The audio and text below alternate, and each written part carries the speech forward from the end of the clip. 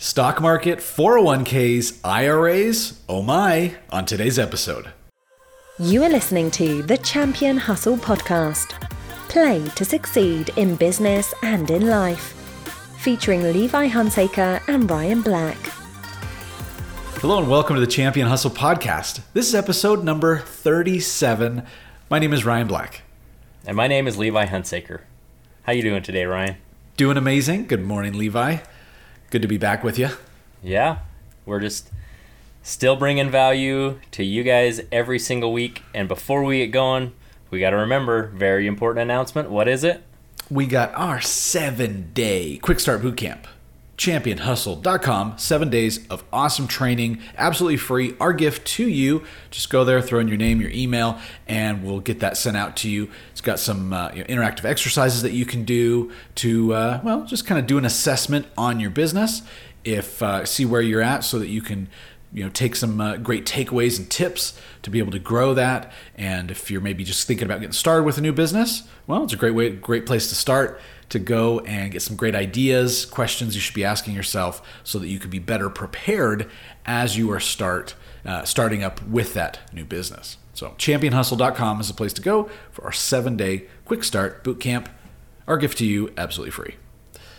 Yeah, so really quick on that, we've had a question, is this only for getting started? Well, what are you getting started with? Are you getting started on the next level of your business? Are you getting started on the ground floor? Are you getting started with a new product? That's good for any of these situations. So if you're already in business, go check it out and see how that can help you get laser focused on creating an awesome product for your customer and delivering on that awesome product. Yeah, I love that. And even Levi, even if they're not in the point of where they're launching a new product or something, doing a SWOT analysis. I know we talked about SWOT analysis that's true. Many times in the past. We have actually a whole episode dedicated to SWOT analysis. Very valuable tool. I mean, I've been in the current business that we're running. We've been doing it for 5 years, and I still, as of this year, I feel like I've in certain areas have started from square one again, just because we're revisiting things and saying, how can we improve? How can we enhance? How can we scale and optimize? So you're always constantly in that mode, or should be, right? In that mode of seeing what you can do to streamline processes and improve and cut costs and all that stuff. So yep, awesome. I love it. Our topic today is an interesting one because we do talk about the different things. We talk about business and mindset and real estate.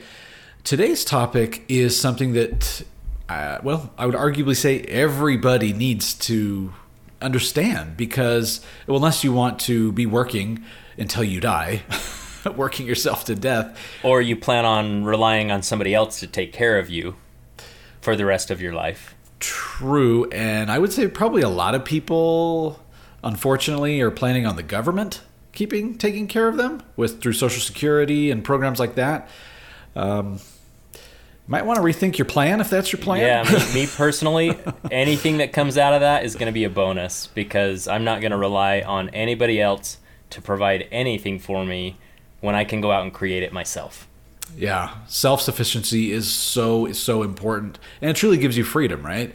And so I really wish that when we were in high school, we'd been taught this type of stuff, because if we would have learned this stuff in school, these are really the life skills that you truly need to be able to be successful, like retirement planning. Granted, most kids that are 18 years old, they see, people that are retirement age and they're like, oh, they're so old. I'm never going to be that old. Well, actually you are. You are, and you should be planning for it.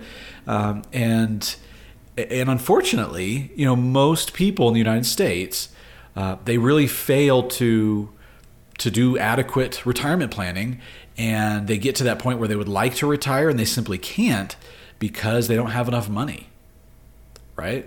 And that's a tough spot to be in, to want something and not be able to do it because you feel like your options are limited.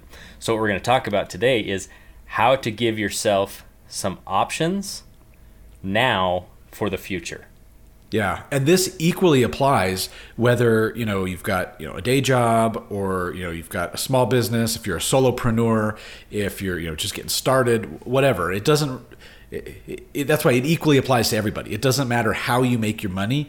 These principles are so important, because if we break down the numbers, like, okay, what would the average age most people like to retire by, we'd say what, maybe mid-60s is what I would say? 65 or so. That seems to be a pretty common age. I think a lot of people would like to retire before that. True. But I think that's a pretty common age when people are retiring. That actually seems to be increasing more and more. Yeah. As time goes on. So it does. So and I would agree. Most people would probably say, "Hey, I would love to be retired by 50 or whatever." But yeah, so let's assume, for numbers purposes, let's say 65 years old. So if you're going to retire, most people retire at 65. How many years? I know this is morbid, but how many years of life left would you say on average people would have? I think average life expectancy in the U.S. I didn't look up the stats, so I'm going to guess around 85. Okay. So maybe 20 years after that. That's kind of what I was guessing. Yeah. So we figure retire at 65, you're dead by 85, right? And so you've got 20 years to live off. Dark really fast. You're welcome. You're going to be dead. So we got 20 years of basically retirement. So. Average income in the United States is around $40,000 a year. And so if, doing some quick math, pull out my calculator. So let's assume just that same cost of living. 40,000 times 20 years would be $800,000. So one thing that I think is interesting, a little bit of a tangent here, is, folks talk about, well, once I'm retired, it's okay if my income goes down because this reason or whatever. I don't know. They come up with different excuses. And my response to those people is, well, if what you're currently making, with your business or your job is not enough to make ends meet, and you're stressed and you're limited in what you can do, why do you think that having that same amount 20 or 30 or 40 years from now, or 10 years from now, when you have to factor in inflation, is going to meet your needs? It's the big I word, right? Inflation. Because in 20 years, what's the inflation going to look like? Again, I didn't run the math, but it's not going to be pretty. Go ahead and look at what the dollar was worth in terms of value 20 years ago from today, back in 2001 versus 2021. And you're going to see a drastic difference in buying power. Oh, yeah. If I had to take a guess, I bet it's the inflation is probably somewhere close to around 50%. So basically, I can't math good in my head right now. I'm not even going to try. So it's a big difference. Figure that out. Yeah. So, but we for the purpose of our discussion today, we'll kind of pretend like that's not going to happen. But that just exasperates the issue. So, even without any inflation, which we know that's not going to happen, but let's assume zero inflation. If you're $40,000 a year for 20 years, that's $800,000 to be able to continue to support your basically living. Now, granted, at the older ages, you're going to have more medical costs and things like that. So, but we'll just keep it very conservative. $800,000. Now, what would you guess, Levi, is the average amount of money that people have in their 401k or their retirement plan at the age of retirement in the U.S.? I don't know, like 75,000. Okay. So the average, so we got two figures here. We got the average and the median. The average is about $192,000. Okay. So, but the median, I was thinking more about the median. Yeah. The median is meaning if the median is half of the people have more money and half of the people have less money. So you're right in the middle. $58,000. $58,000 at age 65 is the median, but even the average, 192, you're not going to last 20 years. Even the average is like 5 years, less than 5 years. Yeah. And then, that's when you see, folks that really should be, relaxing on the front porch, yelling at kids to get off their lawn, and they're still working. And it's really sad. Like, it really is. I can see you doing that. Oh yeah. I can see myself doing that now. I don't need to wait. I don't need to wait another 20 years. I can do that now. Grumpy old men. Yes. We're grumpy young ones. So the bottom line is what we're trying to communicate here is, guys, the plan that most people are following with their 401ks, with saving and investing in the traditional vehicles, it simply doesn't work. It doesn't work. What would, Levi, most people, they got their 401ks, it's managed by their employer. What would you say most people are invested in when they're using those type of options for their retirement planning? Most likely in something like mutual funds, or maybe even indexed funds if you have what I would call a quote-unquote better retirement plan through a work 401k. Okay. And stocks, bonds. Yep. Maybe some commodities, but I mean it's they give you like three options, right? It really depends. It's like the conservative option, right? Usually, like if it's employer sponsored, they'll say, okay, you can do the aggressive plan, the aggressive option, like the normal option, or the super conservative option, and it's all managed by a third party company.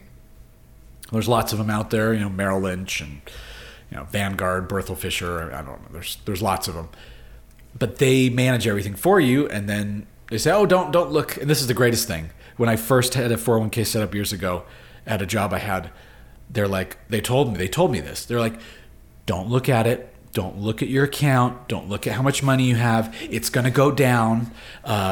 Just don't worry about it, because you're not going to need to touch that money for another 40 years. And I'm like, what do you mean don't look at it? I don't care if I'm losing money. I do care if I'm losing money. So it's just the mindset is very, very different. And so with those plans, let's say you got an employer-sponsored plan, and you say, I would like to invest in something a little less volatile than the stock market. Maybe some real estate. If you're to call up, Merrill Lynch and say, hey, I'd like to use my funds here to invest in real estate, what are they going to tell you? I think you might get laughed at. Yeah. Just a guess. Maybe they'll be a little more professional than that, but under their breath, they're really thinking, who does this guy think he is? Who does this lady think she is? Right? Yeah. Yeah, there may be now some of the companies may have alternatives where they'll offer you access to a REIT, right? A real estate investment trust, which that's a topic for another day. That's really not you're really not investing in real estate. I mean, it's basically like buying stock in a building. I mean, real estate REITs are not very lucrative. They're for people who want to say, I'm investing in real estate but have no idea how to invest in real estate. So the returns on those they're not very good at all. But besides REITs, so we've got to kind of temper that statement a little bit, with the understanding that when we invest in real estate, we're talking about multiple double-digit returns. Yes, consistently. Like we're not inflating these numbers. When we say even 5, 6, 7, 8% is not a great return for investing in real estate, that's what we're talking about in REITs. And some people might look at that and say, hey, that's a fantastic return, where they might be only getting 3 or 4% somewhere else. But when we're talking about 20, 30 or more percent return, 8% is just not very sexy. Right. Thank you for clarifying that, Levi. Sometimes we get in our own bubble and we forget. Yeah, it's all relative, right? It's all relative, And so, yeah, we have a different definition of lucrative returns when it comes to real estate. Very true. So we just wanted to make sure that was very clear, that we have a different expectation of what investing in real estate really looks like in terms of a return. Right. And so if we were to ask, them, hey, I saw this great little, this little duplex that's, across town from where I live. I would love to pick that up with my retirement plan, because I've got enough funds in there to be able to do that, so that I can continue to get all the benefits, the appreciation and the cash flow and everything from that asset. They are going to tell you no. They're going to say, oh, you can't do that. Is that true? No, it's actually not true. What they're actually telling you when they say you can't do that, they're saying, oh, we can't do that. They are not able to do it because, let's face it, they make their money on stock market transactions.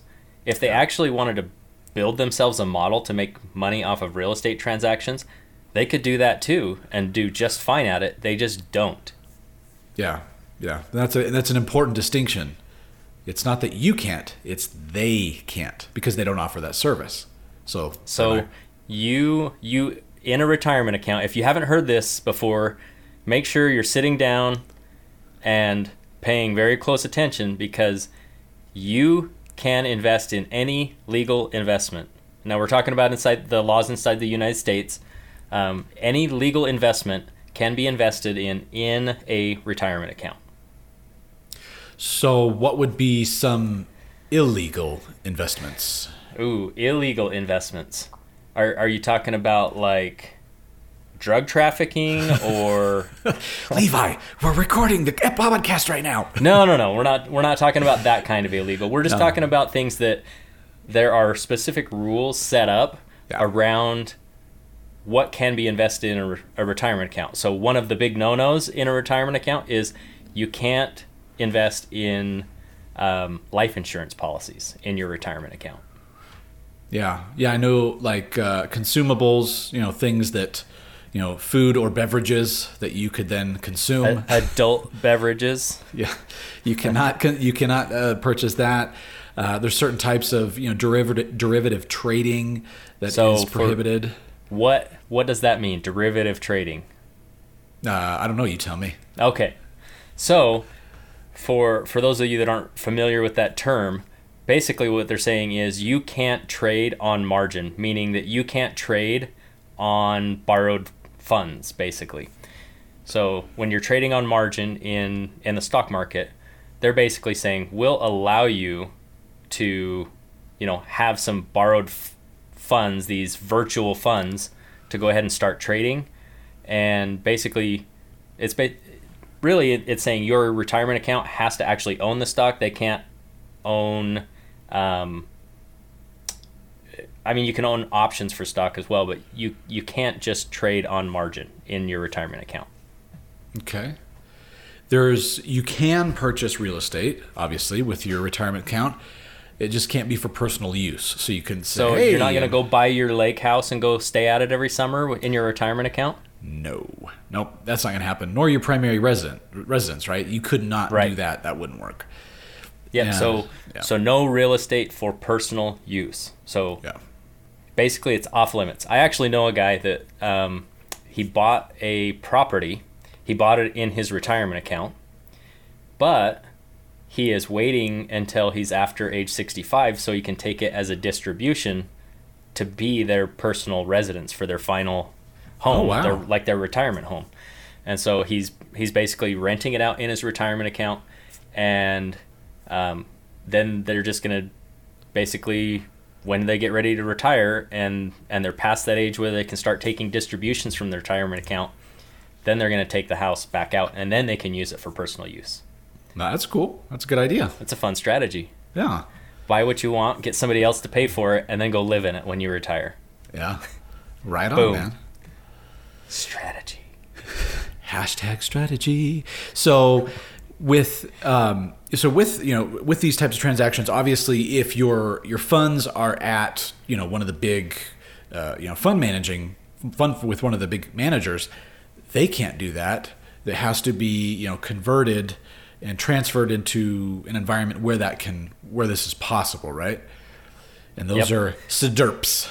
SDRPs. So SDRP. Nobody actually says that, by the way. So no, we're don't just joking. Say that to anyone, or they'll just think, "Oh man, look at this noob. They don't know what they're talking about." What's a SDRP? Yeah, it's SDRP. That's just the abbreviation. But yeah, no one ever says that except us because we're special. SDRP. Self-directed retirement plan, and you can What does that even mean? Self-directed. Well, self-directed, rather than having a manager, somebody else who is directing where the funds are being invested, right? It is directed by yourself, self-directed retirement plan. Now, self-directed IRAs or 401ks, they can be both, either or, right? You can have self-directed traditional IRA, Roth IRA, traditional 401k, Roth 401k. You can self-direct health savings accounts. Like, there's a lot of really cool things that you can do.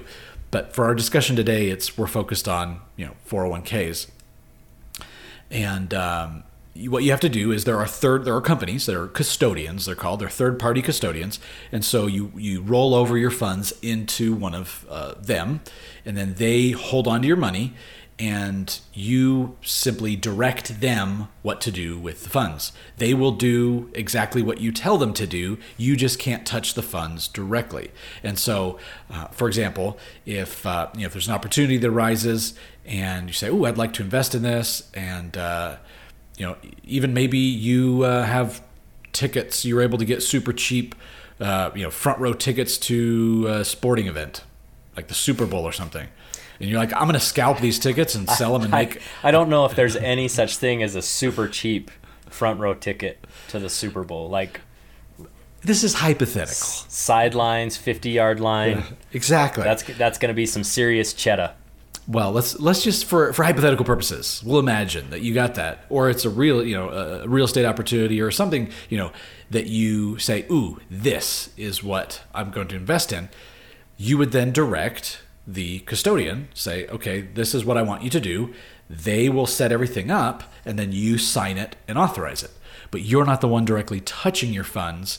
They are the ones who touch them, and then you direct where they go. And this is a totally, it's extremely powerful strategy, because then you regain control of your investing, of what you're doing with your funds.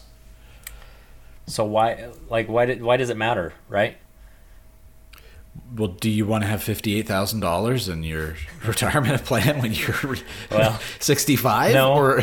I would like to have a lot more than that, because I have ambitions to travel and, go explore the country and the world, because we love to travel. And we don't just love to travel, we love to actually experience the travel with nice accommodations, nice travel, nice everything. So that's how we roll. Other people will do differently, but if you can think it and create it in your mind first, you can create it in reality. But you got to go do the work. Yeah. So then, and this, this topic really has a lot of, we could go a lot of different directions with it. More of what we wanted to do with you guys today is just expose you to the possibility of that these options are out there, because obviously we use our retirement plans to invest in real estate. That's our thing, but there you can invest in so many different things once you kind of unplug yourself from the traditional way of retirement planning. It just makes sense. Well, and the biggest thing is nobody's going to care about your money more than you do. Yeah. So why are we taught to turn it over to somebody else to manage it? Because and then don't look at it. Well, and honestly, I feel like they're treating us like we're stupid, we're not. We actually have the capability to learn and understand what we're doing. But there are people who just don't want to, and that's okay. That's where that service becomes useful. Mm-hmm. But if you want to actually control what's going on and have a say in what's happening in your retirement account, and actually go out and find some of these, what we call greater returns in the real estate market, then that's where the real power of self-directed retirement plans come in. Yeah.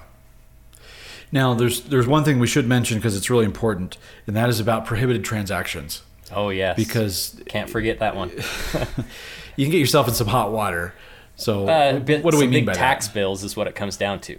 Yeah. So basically, we're going to talk about prohibited transactions, but the penalty of a prohibited transaction is you could entirely void the entire tax savings of a retirement account. They could basically say, nope, you didn't do something correctly, and you got to cash it out. And they'll basically tax the whole thing. Just distribute the whole account. Yeah, taxes, distribute, penalties. and that means that's true. You get taxed. There's, I can't remember. I think it's like a 10% penalty. Don't quote me on that. But I mean, it's a pretty steep penalty for a prohibited transaction. So on top of, let's say it's 10%, plus you're gonna get like, what's the highest tax rate, depending on your state too. Right. Like New York and California are above 50% in total taxes in the highest tax bracket, federal and state.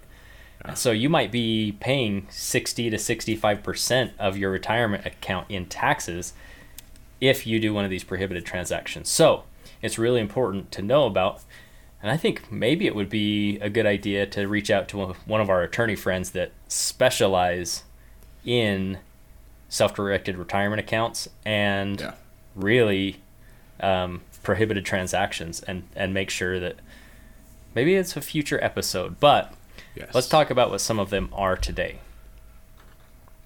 Okay. Yeah, and it really is important because one little mistake in doing this, you can't just be like blindly be like, oh, I'm going to go do this. You need to make sure you understand the regulations and the laws. Otherwise, like Levi said, this is not one of those cases. 60% cut in your retirement plan to the government. This isn't one of those cases where you want to ask forgiveness rather than permission. That's not going to work on this one. It doesn't work. So prohibited transactions. So for example, let's use real estate as an example. If I had, there's certain people with whom I cannot transact because there's like a conflict of interest, right? Or I can't transact with their retirement plans. So could your retirement account buy one of your rental properties? Could my buy a rental property for me? No, could your retirement account buy off of you one of the rental properties that you already own? No, I don't think so. No, so you cannot do a transaction with yourself. Nope. Now, that doesn't mean you can't directly benefit from the retirement funds now, is really what it comes down to. That doesn't mean that if you properly structure it, you can't partner yourself with your retirement account and buy a rental property. But you can't take something that you already own and then transfer it into your retirement account. That would be a no-no. Who are other people? Spouse. Can you transact with your spouse? No. Like your retirement account and something your spouse owns? No, I don't think so. Nope. What about your kids? Nope. Big fat no. What about your parents? Nope. What about... I'm trying to remember all of these things. I think there's more. But can you do a transaction with your cousin? I think so, yeah. I think so too. So they require some degree of separation. This is where it would be good to bring our attorney friend in, because he'd be able to give all of the specific details. But just know, as you're going into this, and if you're looking at doing something like this, just remember, I've got to learn about prohibited transactions, because it's worth 60+% of your retirement account potentially. Right, and that's a deep cut. Yeah. So, and I mean, we've known about this for a long time, and we've used a lot of retirement plan funds and different deals. But as you may be able to tell by a little bit of our uncertainty of trying to remember, okay, what is the regulation here and there? We're not attorneys, and we don't want to be. No offense if you're an attorney. That's why we have attorney friends, so that we can pay them a few bucks and say, hey, currently, as it stands today, what does the law say? What is this a prohibited transaction? They can vet it, clear it for us, and we're good to go. So you understand the basic principles, but before actually executing something like this, you want to make sure that you've got that person who is up to date on all the latest, because laws change, up to date on all the latest regulations, to where they can say with a certainty, this is fine, or no, we need to restructure this. So the way I like to think about it is, do you still have an employee mindset, or do you have a CEO mindset? The employee says, I have the ability to go figure this out. I'm going to go do it. And so they do. Now the CEO mindset says, well, I don't want to spend the time to figure this out, so I'm going to go find the best person that I can that already knows how to do it and leverage. Yep. It's a big difference. Use leverage professionals.